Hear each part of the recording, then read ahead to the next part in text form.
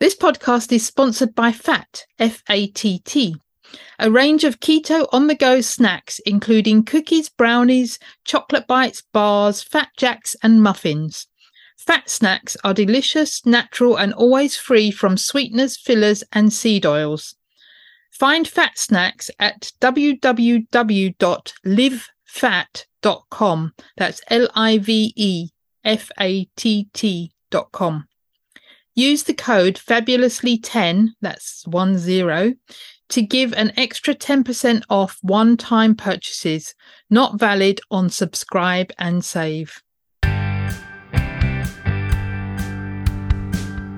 Welcome to the Fabulously Keto podcast, aimed at improving health, vitality and quality of life, eating real food in a ketogenic lifestyle. I'm Jackie Fletcher and I'm based in the UK. And I'm Louise Reynolds, an Aussie currently based in Bangkok, Thailand. Each week we will be bringing you guests who share their stories and discuss a range of topics which we hope will improve your health and well-being. Many of the guests, like us, came to keto for weight loss and have stayed for their well-being, numerous health benefits, and because they are living their best lives. We hope you will be inspired to incorporate these ideas into your own health journey so that you can feel better than you ever have before. Thinking about starting keto? Take a listen to episode number 2, What is Keto and How to Start.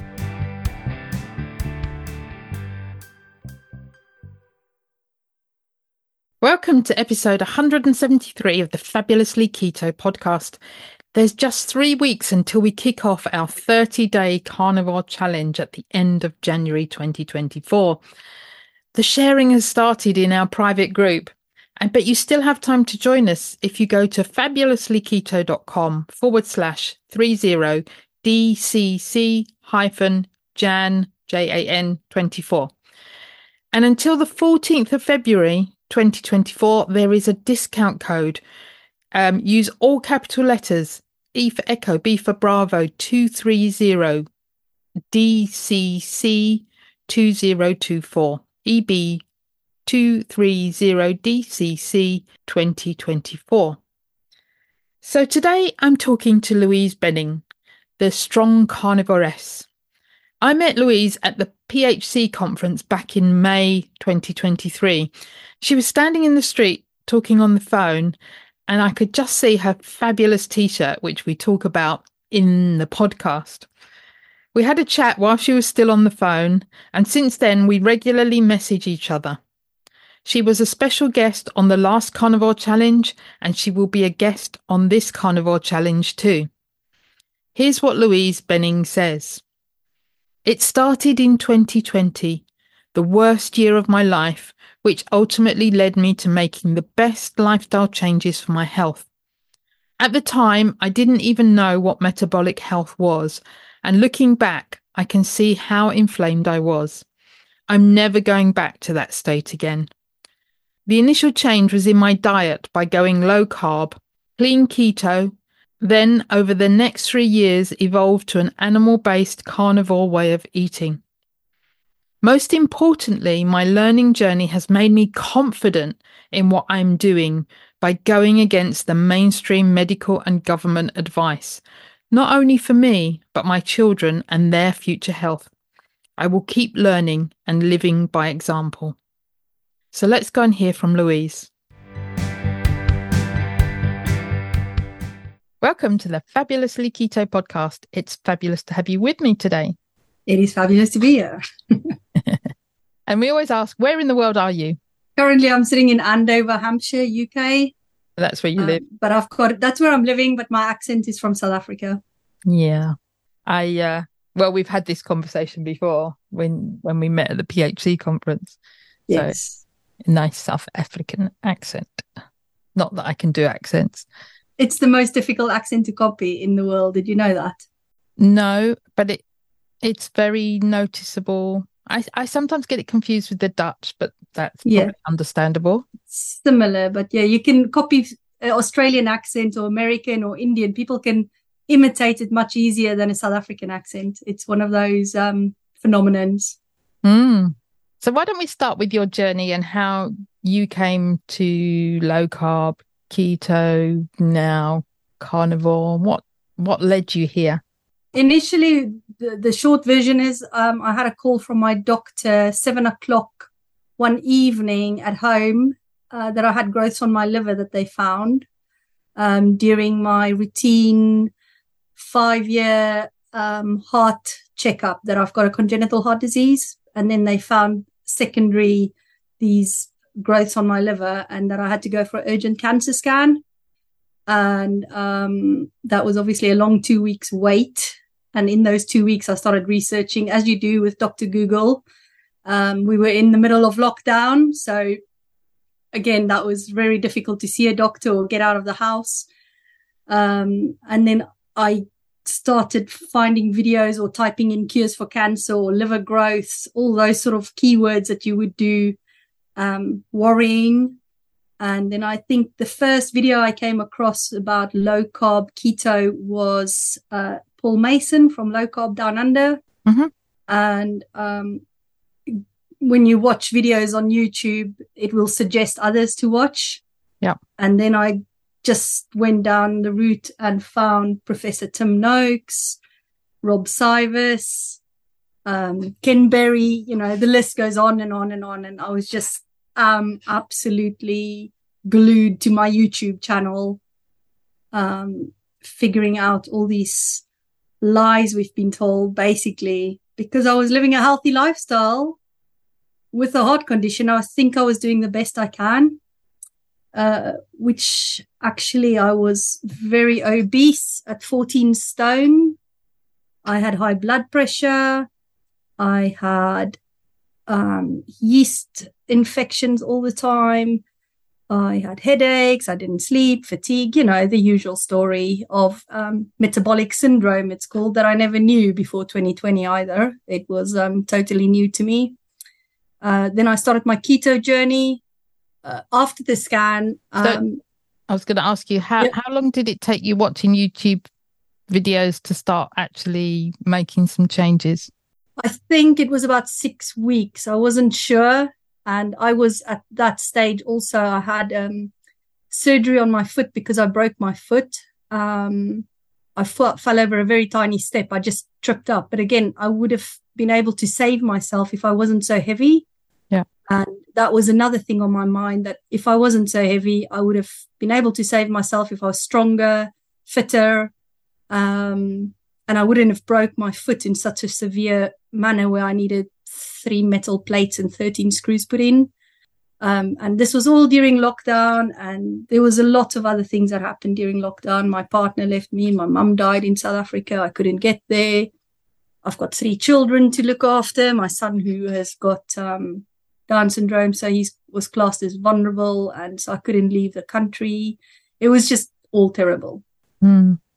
But then I think I started watching YouTube videos in the September of 2020. Yeah. And then when I had to have my second surgery on my foot in December, I had to go into isolation for a week before the surgery. And that's when I decided on the 1st of December 2020 that my keto journey can start, because then I don't have anybody at home with me. I was all on my own. And I could focus on myself. During the surgery at hospital, I didn't eat anything, basically. I was fasting. It was a day surgery to go back in and take all the metal plates and screws out. And again, then I was incapacitated for another 6 weeks. And I continued on the low carb journey, keto journey, even though I had a broken foot or, repaired foot. And I was just asking my family to cook me certain meals. I was planning it all ahead every day. And so in the process, sitting on a couch for 4 months, I went from 14 stone to 10 stone. Wow. Without any exercise. And in the middle of lockdown, gyms weren't open. Yeah.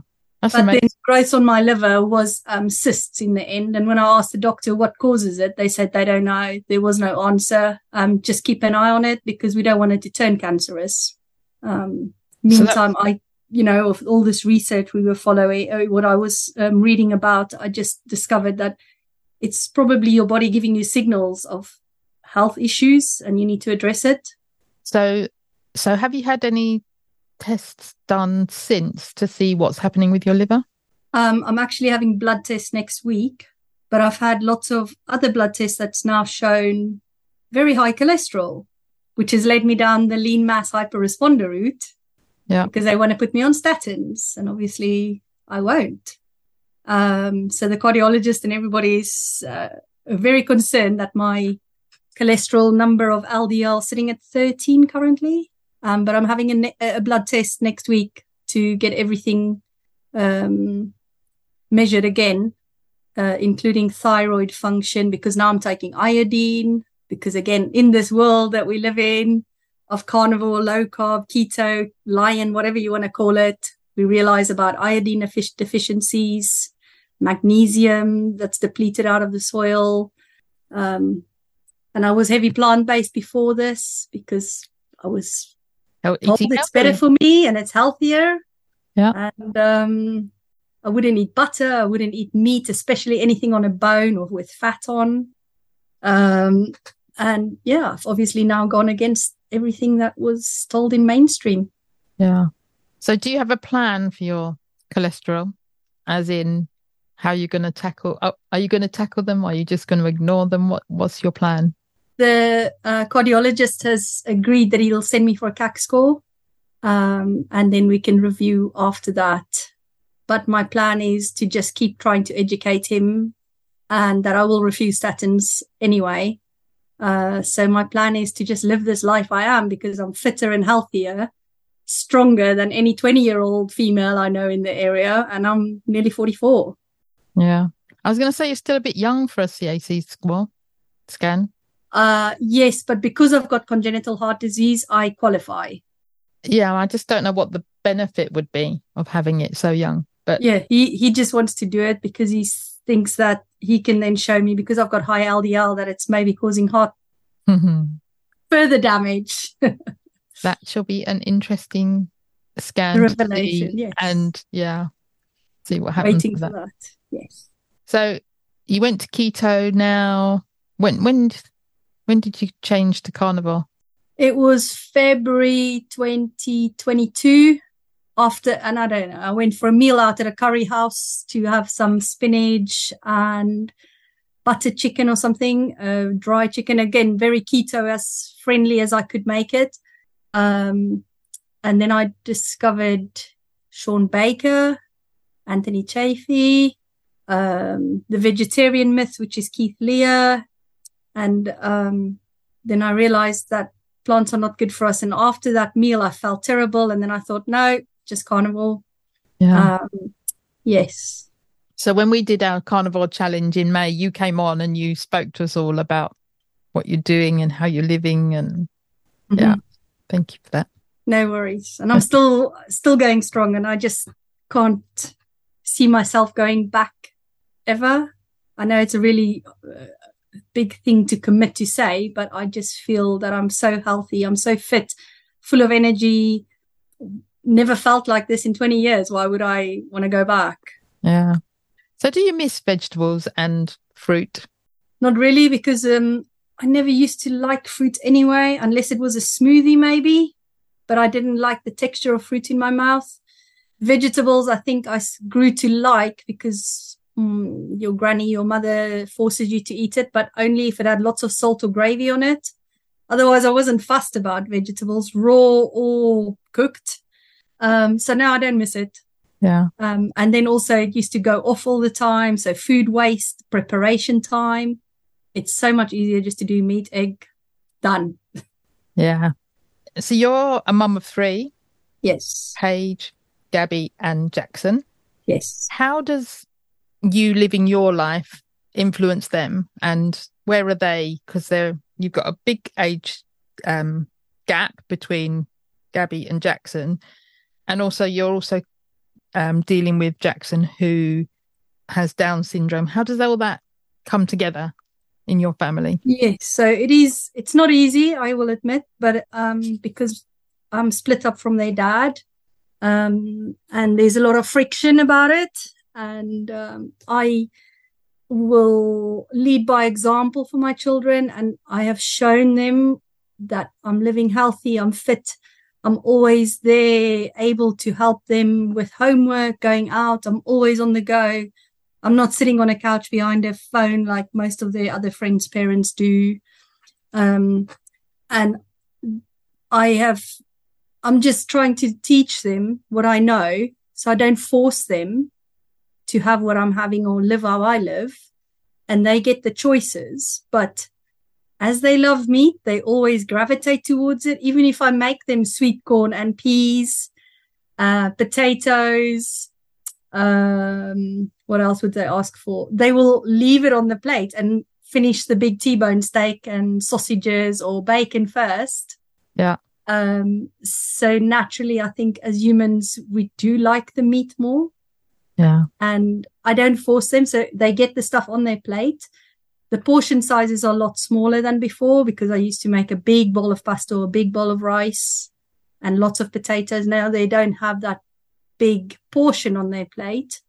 And again, they mostly finish the meats first and then have a little bit of the sides that I would put out for them.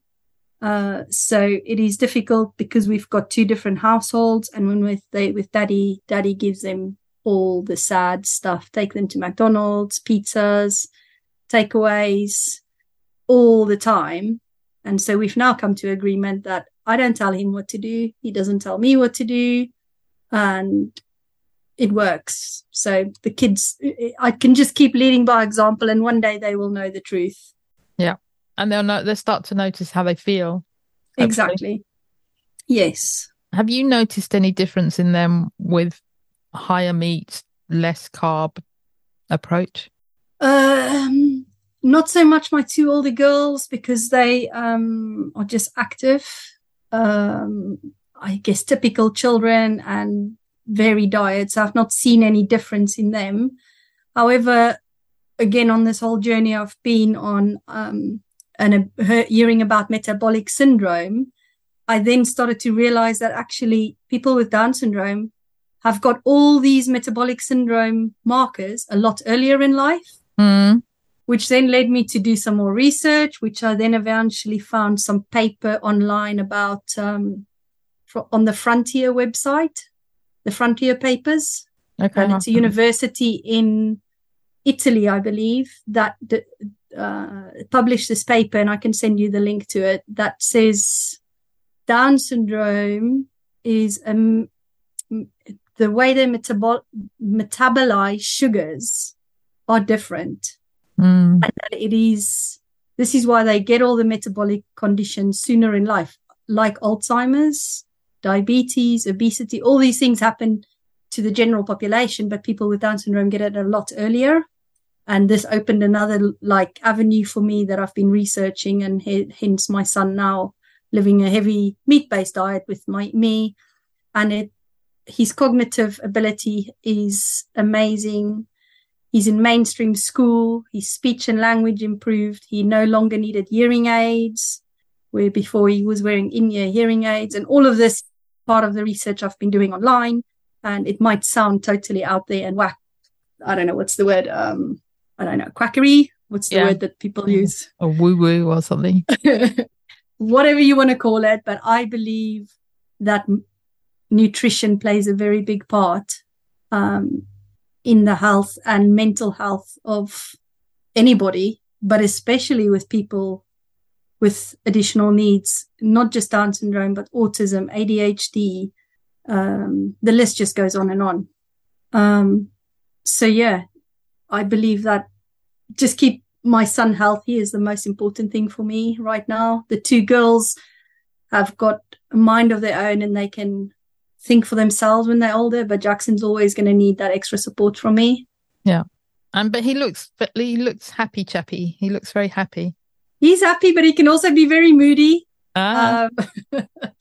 And he's got his own mind. And again, this is a misconception of people with Down syndrome are always happy. I think it's just their appearance is young of, a very younger complexion, even though when they're in their 40s, they might look like 12 or 15. Yes, they've all got their own personalities. I do it for a living daily. I work with lots of people with additional needs, and Down syndrome is one of the highest um, chromosomal differences that people get born with. Mm. So it's like 1 in 1,000 babies, I think is the figures. I might be wrong. And everyone is different, just like typical children. Yeah. Just the photos I saw, that particular one on the beach where he looks really happy. Oh, very cheeky. Yeah. He's very Looks cheeky, and he gets away with so much. Because he can. He can. So I guess, I don't know if it's because of Jackson or just having 3 children, but now you seem to be having a greater focus on children and nutrition. Yes. Talk to us about that. Yeah, so how I'm on this journey, and eventually I found the PHC and I became a volunteer, and the PHC is now doing a children's sort of section on nutrition as well, which has now grabbed my attention even more. And I just want to be there at the front line where it's all starting, so that we can show that nutrition is causing this epidemic of childhood obesity, behavioral issues that the schools cannot even cope with. Everybody's got an additional need these days. Behavior tantrums, it's just out of proportion compared to 50, 60 years ago. And, again, online we can go and see the correlation between ultra-processed foods and the prevalence of ADHD, autism. And again, it might sound woohoo, like you said earlier. I can fully see where it's coming from. These ultra-processed substances our kids get exposed to in shopping centres or shops, Tesco, Asda, it's all marketed at them. And we're feeding them constant supply of rubbish from the moment they wake up in the morning till the time they go to bed.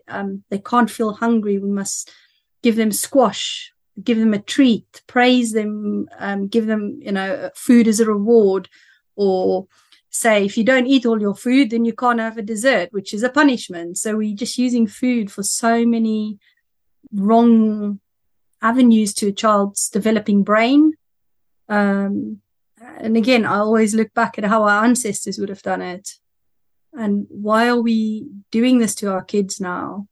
I don't know. I really don't know. And a lot of it is marketing messages that we sometimes take to not be marketing messages. We think it's the truth. Yes. And, the biggest one that I have parroted at me by people not in this field is, but breakfast is the most important meal of the day. And I can't make do without my porridge, toast, cornflakes, put in there what you will. But the kids are having Cheerios and pillow puffs and God knows what else. I don't know, that they're having, Cocoa Pops. But it's all just marketing. It is, definitely. So once again, I come back to the PHC and the children that they want to focus. And I think we need to start at the infants, the doctors telling the parents how to wean their children, and then take it to the schools where they're feeding the children these highly processed carbs all day long. Then they get these slumps and, they're tired. They've got behavioral issues again. It's because of the nutrition. But if we can get governments to change policies, advertising on their billboards that we see, all marketed at kids, that they every 5 minutes, 10 minutes, they want something to eat. They need some food because they're so metabolically unhealthy. It's their liver wanting more sugar. It's a drug. Yeah. And I want to get the message, be part of this message to get it out there. And I'm advocating for it. And I cook a breakfast every morning for my children. One doesn't eat breakfast and I don't force her to because she doesn't want it. Her liver has given her enough energy for the day. She goes to school hungry every day and she's a top performer. So again, you don't need food. And each child of mine, again, give them food when they feel hungry. I don't mind doing 3-4 meals a day at different times because my body is not their bodies. Let them decide when they're hungry or thirsty. Yeah. And so go on. No, go on. I just wanted to say that I think other families, parents should see that they should just feed their children when they're hungry and not just keep giving them an endless snack drawer, reward drawer, treat drawer that everybody's got in their houses. I don't even have one like that. Yeah. And it never existed before this. Yeah. So what does a breakfast look like do you have breakfast? I don't have breakfast. Again, I'm like my middle daughter. I just don't feel hungry. So I normally have my first meal of the day about 11 o'clock. Sometimes it would be just one meal and sometimes it will be 2 meals, depending on how I feel and what activities I do. And it's same for the kids. So every morning, Jackson is starvingly hungry, but I think it's a habit with him. And he has about 3 eggs, fried eggs or scrambled, or I mash it up with butter for him. He likes it like that. And then it will be some meat, either mackerel or salmon or sardines, bacon, beef burger patties, mince, any meat he wants. I give him a choice. And then my oldest one, she normally has bacon or beef burgers, again, for the morning. And she just has that and she goes to school very happy. So when they're at school, do they eat? Because they've now had a big breakfast. What do they do at school? So again, they choose if they want a packed lunch or if they want a school meal. Normally it's a packed lunch. And again, it's a meat-based dish that I would have had from the previous day or 2 days ago that I would warm up for them and they take it in a flask. If it's at school, unfortunately, it's going to be pasta, pizza, just terrible choices. But I don't want to deny them that either. So they do get the choice. But Jackson I must admit, Jackson is the best. He always wants meat. He just always asks it. He wants muscles like the Hulk. And that's his aim in life. So he loves anything meat-based. And then I'll put him in some cheese blocks, some Greek yogurt. And then his snack, he doesn't get fruit and chocolates or crisps or stuff the other kids get. He always gets either sausages, mini sausages, bits of bacon. So again, school knows this and everybody wants his bacon always. Yeah, I can imagine. Yeah, I was thinking back, when you're talking about the school meals, and I was thinking when my kids went to school. Now, bear in mind, I wasn't low carb at the time, but it didn't feel right, the stuff that they were giving them for school lunch. Now, I'm not very organised, so preparing a packed lunch was never going to happen, and they had school lunches. But I just kept thinking, why is it such rubbish food that they're getting? And now I know why. Because cheap and it's cheap. Cheap. And they want them addicted to the food. Yeah. They want to dumb them down, I think, that they're dumbed down. And so they follow the rules. But Ben, my Ben, he was the one that was never going to follow the rules. He never had breakfast. And I gave up trying to encourage him or push him to have breakfast. So he went out without breakfast. And for a lot of his school time, he didn't eat lunch either. He would only eat when he came home. Yeah. When he got older, that was. But it never sat right with me that the food that they were giving them was healthy. It didn't feel healthy. Yeah. They've got the same. It's a rolling 2-week menu. And this is where I hope that my influence or not my influence, my involvement with the PHC, the children's wing of it all, that we can change and we can have a tick box in hospitals, in schools where you say low carb. Yeah. And that just the same as for an allergy where they will not give nuts, you will not give wheat. Yeah. And I think that's where we've got to start, is to actually make those changes and get the policies to change where we can have that option, because why should people on a low carb diet not get that option, but vegans, vegetarians, people who don't eat pork, they get those options. And if you've got allergies, you get those options, but we can't. Yeah. So that's my mission. Yeah, I love that. I think you've got a hard slog ahead of you to do it, but I've got the time, I've got the energy. I'm going to keep going. Yeah. So, yeah, children just need real food, don't they?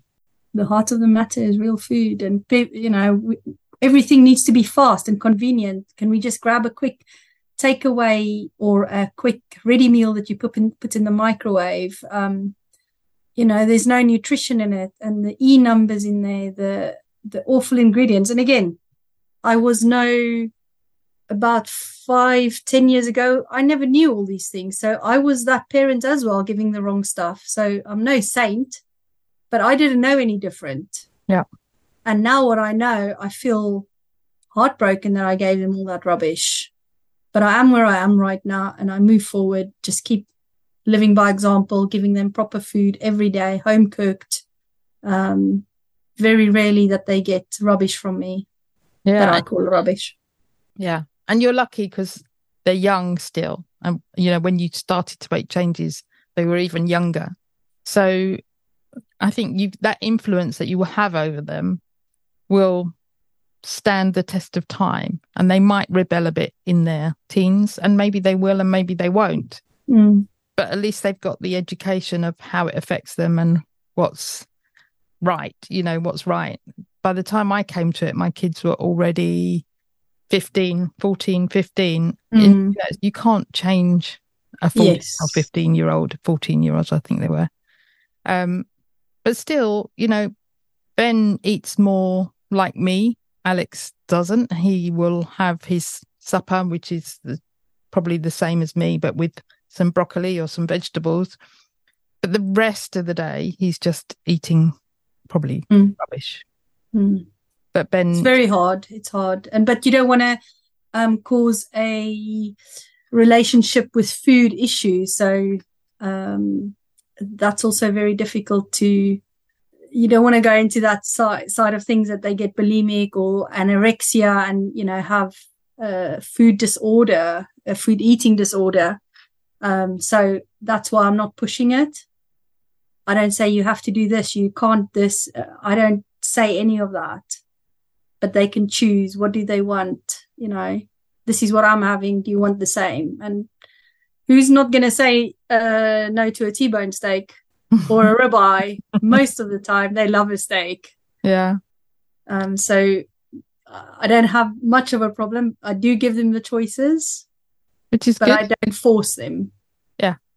And like you say, putting less veg on the plate and giving them more meat, sort of the meat will crowd out the higher carb food, and having real vegetables and even potatoes I don't think is such a bad thing for kids. No. And again, there's no artificial colorants and flavors and fillers in it that you get in the ready meals from the supermarket. So I'm happy with what I'm giving them. It's just real food. And I buy the best I can afford. So it's not always organic. It's not always from the farm, the grass-fed, grass-finished. And it's also always, it's not always just the plain mince. It would be meatballs or sausages that's got the highest meat content I could afford with 3 kids. Again, you've got to think about finances.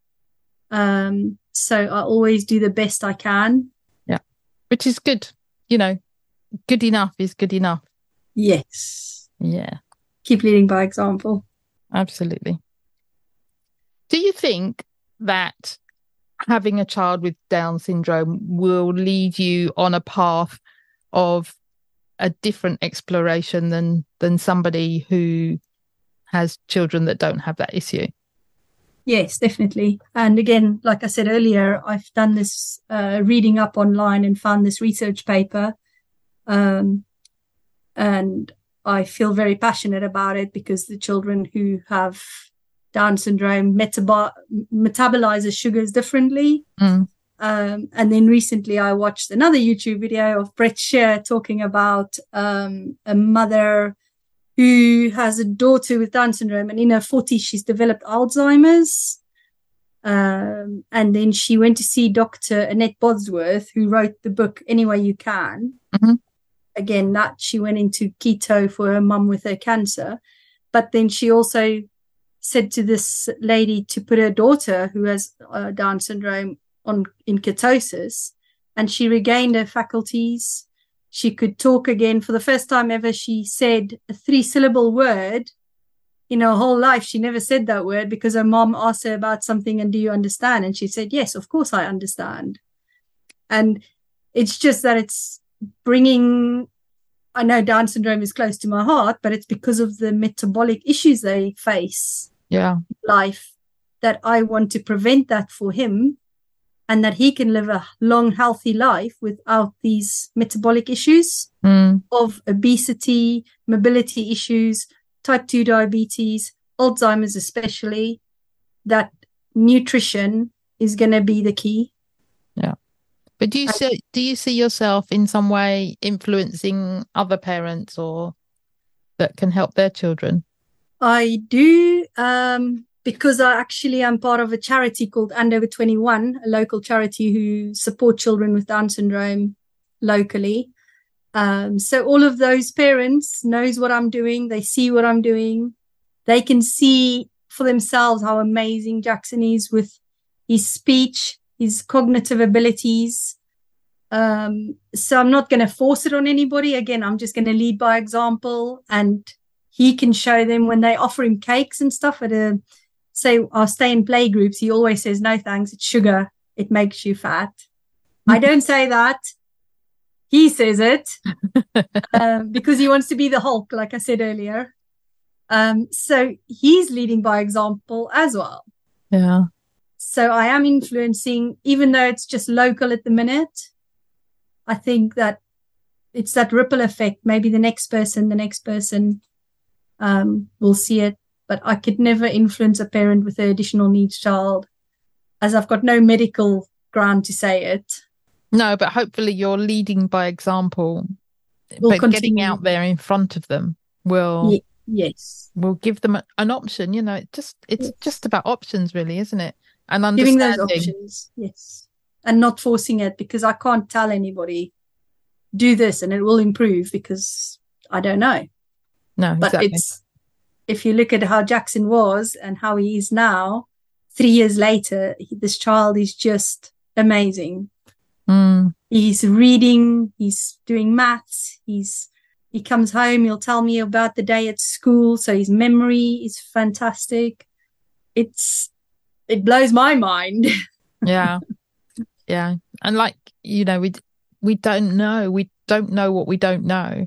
Yes. So you're going to be the beacon of light that is shouting from the rooftops, hey, look at this. Yes. So can we talk about food, your food? So we spoke a little bit about the kids and what they eat. How does eating for you, and you said you do it at different, you know, everyone in your household eats at all different times. So how do you structure your day, and do you just eat when you're hungry, or how does that work?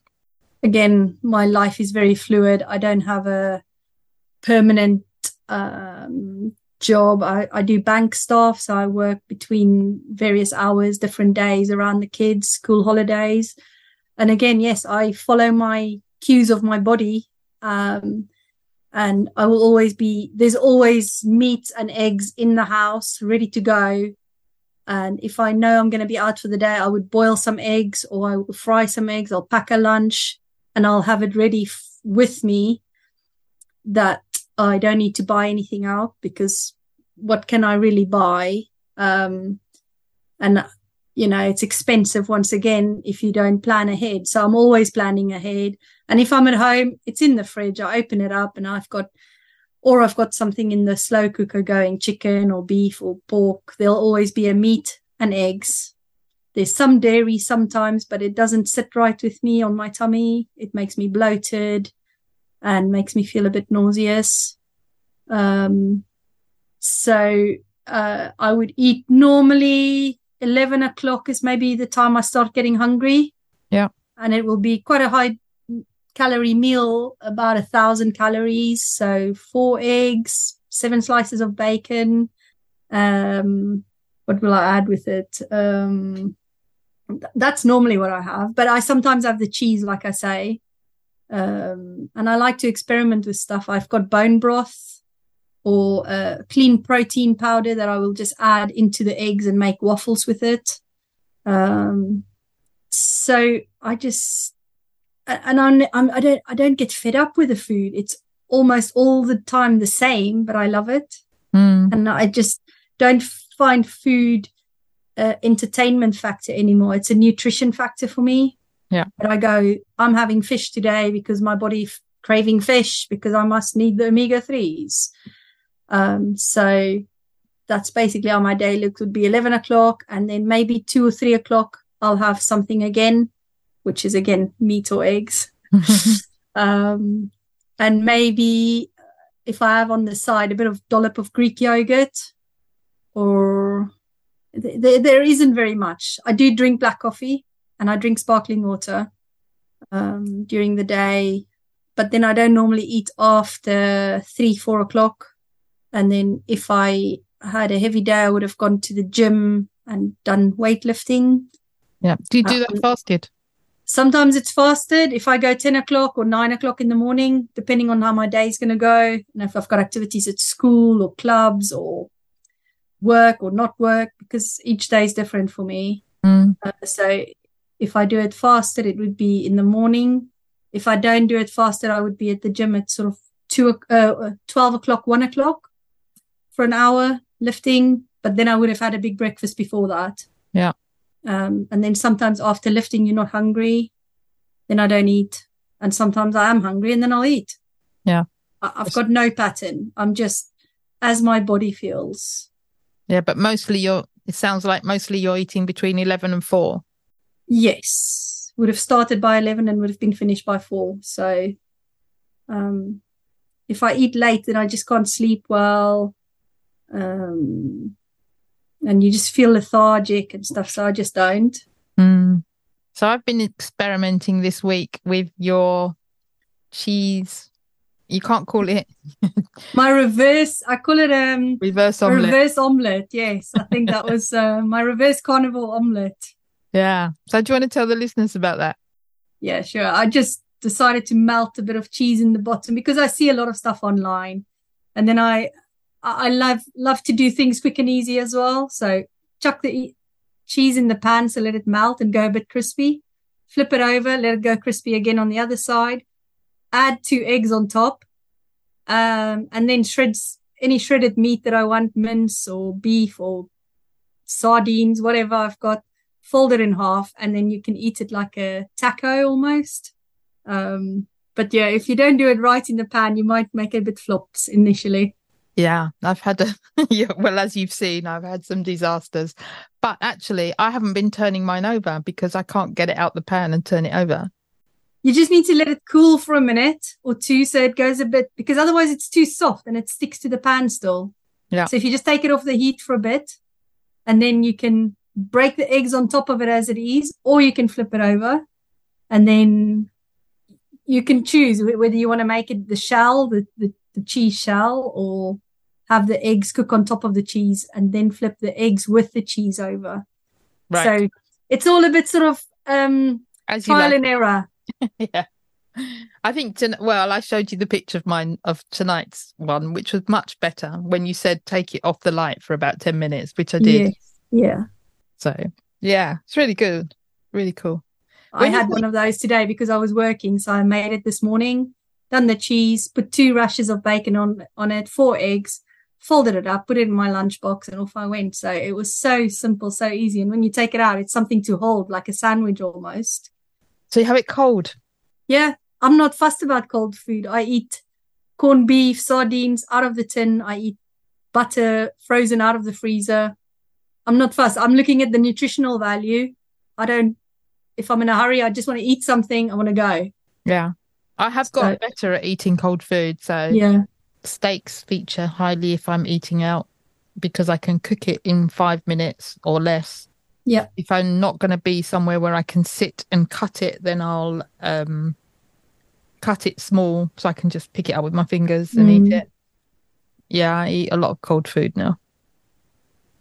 So I do have quite a few things that I can eat out that I know is quite easy to grab. When I do get caught short, sometimes they've got in Waitrose awfully posh pork crackling.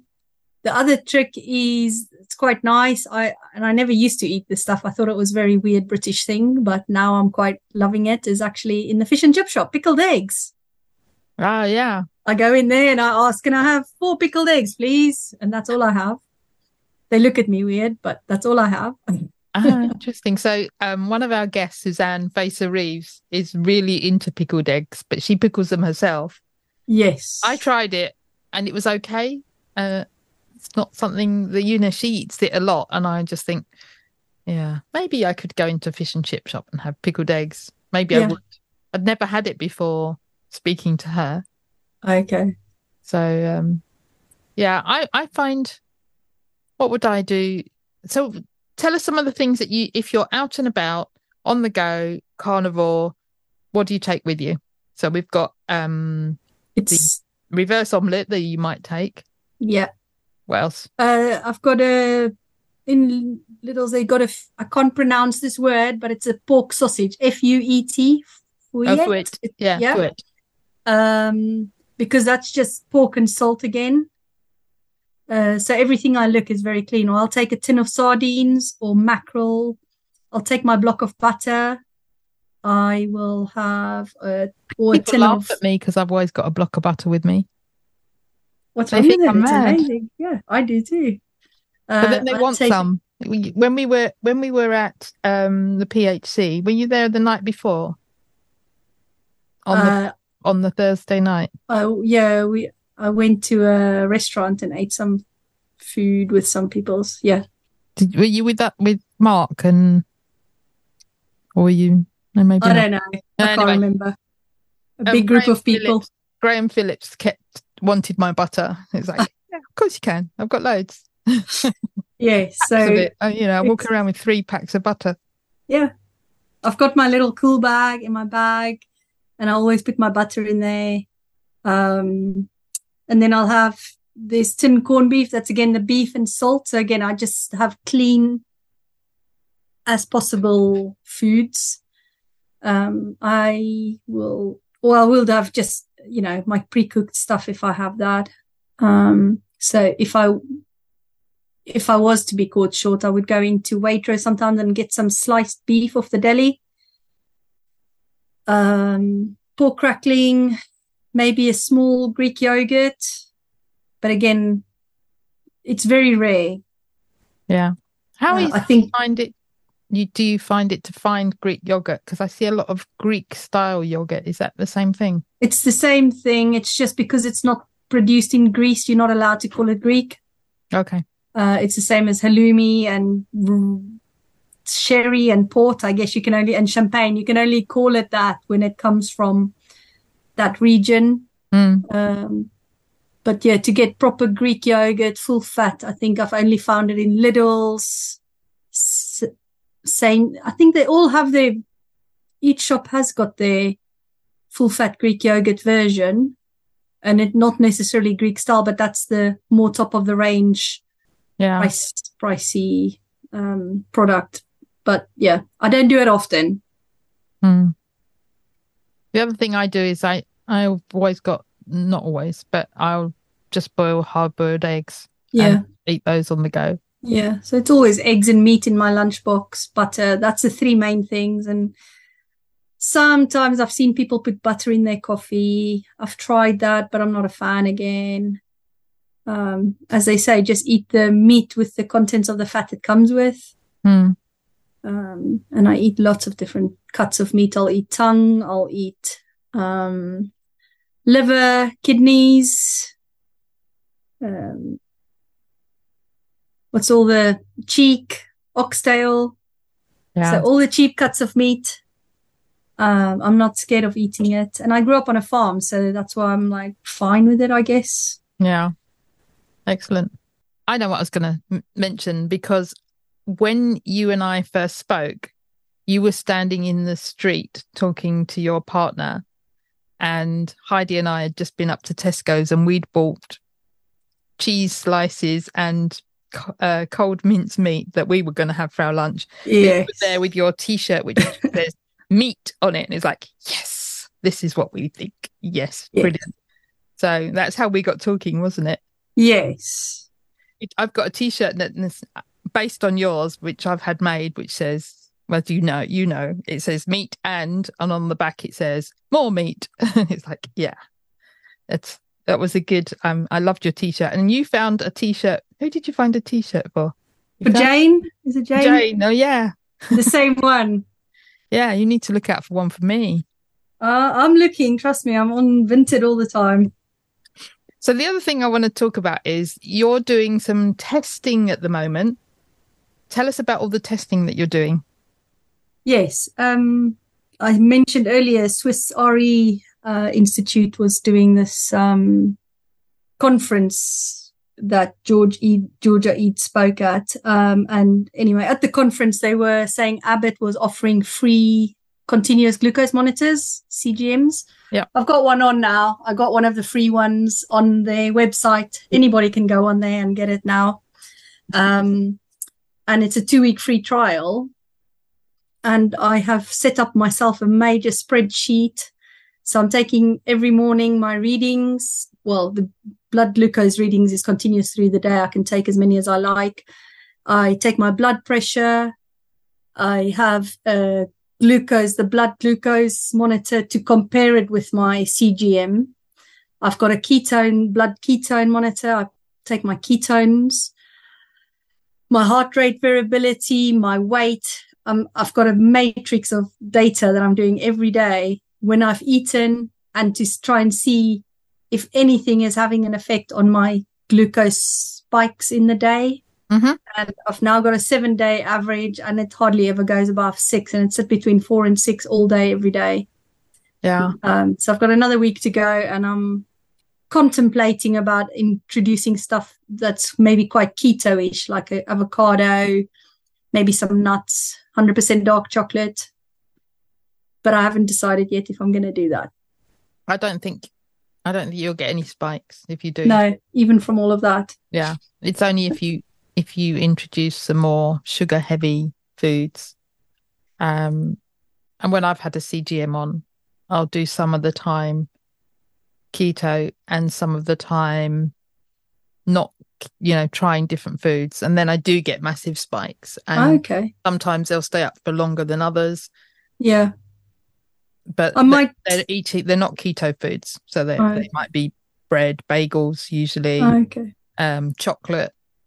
Yeah. Chocolate raisins, or having some cake or something like that. Then I'll see a big spike. But if I'm keto, it stays. It won't, yeah.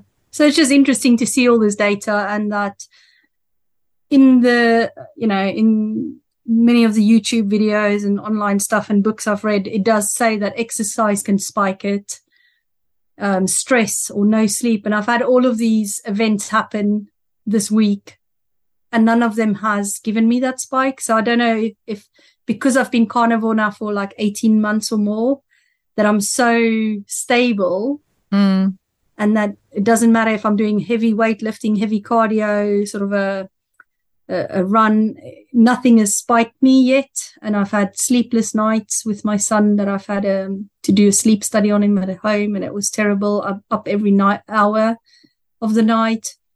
I've had a stressful sort of news that came through that made me sort of, emotional, and nothing has spiked it. So, but yeah, maybe I should try something like rice or oats or bread. Yeah.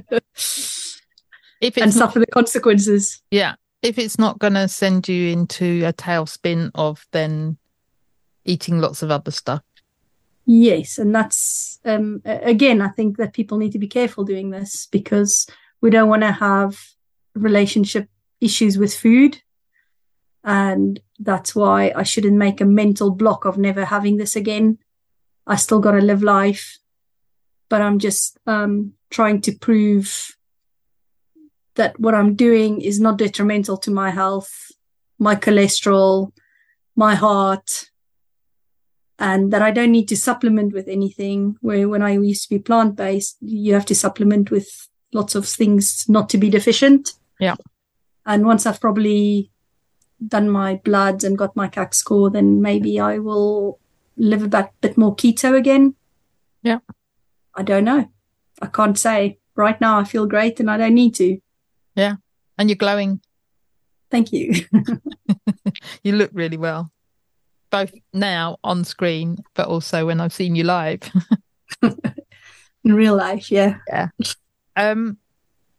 Tell us about your exercise regime. Is it a regime? Is it ad hoc? How does it work for you? I try to go as many times a week as I can. So usually I go 5 days a week, and it will usually be 12 till 1:30.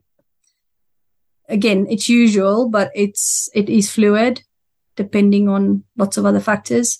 And it's normally a weightlifting session, and I'll either have a pull day, which would be back and biceps, or a push day, which would be chest and triceps, or I'll have a leg day, an arm day, a shoulder day. So I mix it up. Yep. So I exercise the different muscle groups. Combined with that, I might do a 15 to 20 minute cardio at the end of a session, depending, or my favorite is to go to the sauna, because the leisure center has got a sauna for us. So that's also quite nice to relax. What's cardio for you? Running? Cycling? It's the elliptical strider. Okay. I love that. That's my favorite. But otherwise, I'll do a bit of fast walking on the treadmill. Hula hoop. I love the hula hoop. I can hula hoop for probably an hour nonstop, easily. I can't do it. I bought a weighted one. I did a hula hoop class in this spa, and I couldn't do it. Everyone else was doing it, and I couldn't do it. So I thought, right, I'm going to buy myself a hula hoop, and I'm going to practice. I still couldn't do it. If I do it maybe twice, it's like, yes, but that's good. So at the leisure center, they want me to do like a challenge and see how long I can go. And I was like, I can literally just go for an hour or two. And I love it. I used to do it as a kid all the time. And I still love it. And the funny thing is, my heart rate goes into cardio on this in a hula hoop that doesn't take a lot of effort very quickly. Wow. On the treadmill, trying to get it into cardio on my Fitbit is a lot of effort. So I don't know what the mechanism is. But when I hula hoop, I get so much more calories burnt in a very short space of time compared to a treadmill running. That doesn't make any sense. It doesn't. I can assure you it's every time. And do you have different settings? For example, do you have a hula hoop setting and a elliptical setting on your? There is different settings on my watch, but I normally just put one is weightlifting. Let me just see what it's on here. I can't remember. I put exercise and then I put workout. Yeah. So it's not different because of the different setting. It's just what your body's doing. Honestly, and so the hula hoop is not difficult, but it shoots my heart rate into cardio, the zone I go into. Wow. Far better than any other exercise. And I don't sweat. I don't break out in a sweat. I don't get tired, and I can do it for an hour and burn far more. Cardio state, I cannot explain it. So I need to ask Huberman or somebody to explain it. Yeah, that's amazing. And so if anybody's listening and likes hula hooping, that's just as good as running. Better. Better than running. No pressure on your joints. So Louise, is there anything that we haven't covered tonight that you would have wanted to mention or feel that I should have asked you? Particularly, I can't think of anything. I think it's late and we're both sort of like fading. I guess I watch a lot of YouTube and I don't watch much else, and I'm a bit obsessed, I guess. I've read all the books going from Ben Bickman, Nina Teicholz. I'm buying all these books. I've got a bookshelf full of them. Tim Noakes, all the books going that's out there. I can't wait for the next book to come out and read it, you know. Yeah. So yeah, maybe my books. Maybe you need to write a book. Yeah, from a different perspective, I guess. Yeah. So how can people get in contact with you, follow what you're doing? Yeah, I'm not that active on social media, really. I'm always the one following rather than being followed.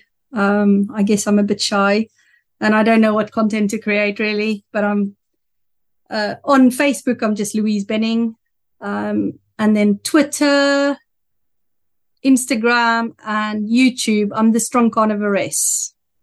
Okay. At the minute. So, yeah. And people can come into the Fabulously Keto Facebook group and find you there. Of course, I'm always trying to post stuff there as well and ask questions or, you know, I have qualified with the Nutritional Network as a low carb advisor as well so that I can help people on this journey. Great. And watch where this goes in the next few years. Yeah. Yeah. Exciting. And you've got, you know, you're young still, so lots of time ahead of you. So we're going to ask you now for your 3 top tips. Yeah. Be selfish and look after yourself first, because if you're the best version of yourself, then you can give the best of yourself. And I've always got time for others. And the next one is if there's any doubt, just think about how your ancestors would have done it in the cave days, coming out of a cave. Would they have had their breakfast out of a fridge first thing in the morning? Probably not. No. How does a human species survive? There you go. And just we're not doing very well at the moment since we've had fridges and living in houses. We're not doing particularly well over the last 100 years. Exactly. So that's why I'm not bored of meat and eggs every day, because my ancestors probably lived on basically that. I'm always asking myself that question: how would they have done it? And then just keep leading by example.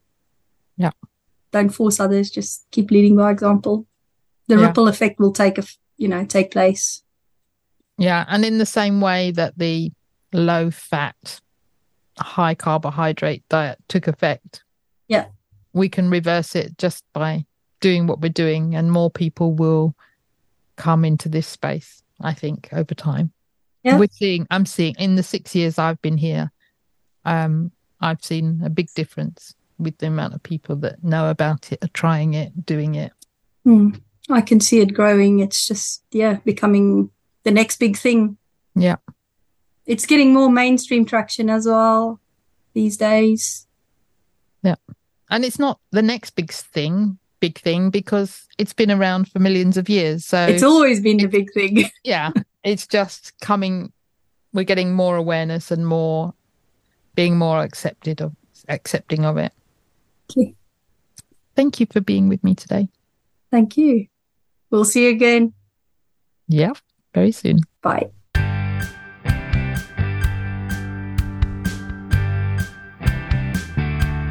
It would be great if you could support us through Patreon. Go to patreon.com/fabulously keto and you can choose the monthly amount you wish. Can you recommend a guest we can interview? If you can, click on the link in the show notes to send us your recommendation.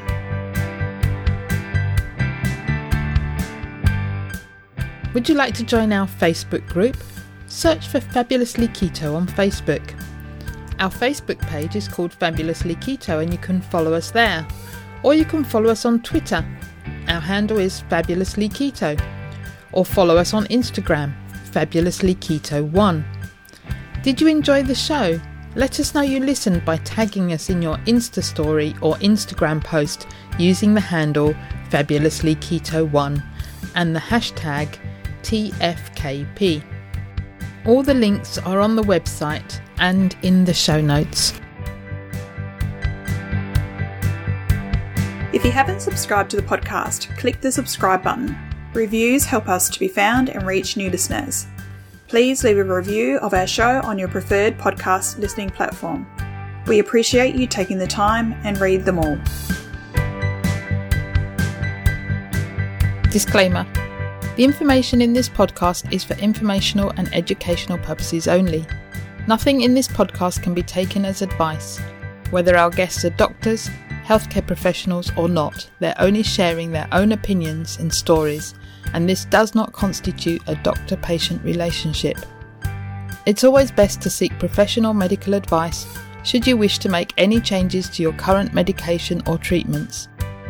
Also speak to your own doctor if you have any concerns about your health or you wish to make lifestyle changes, especially if you're taking medication.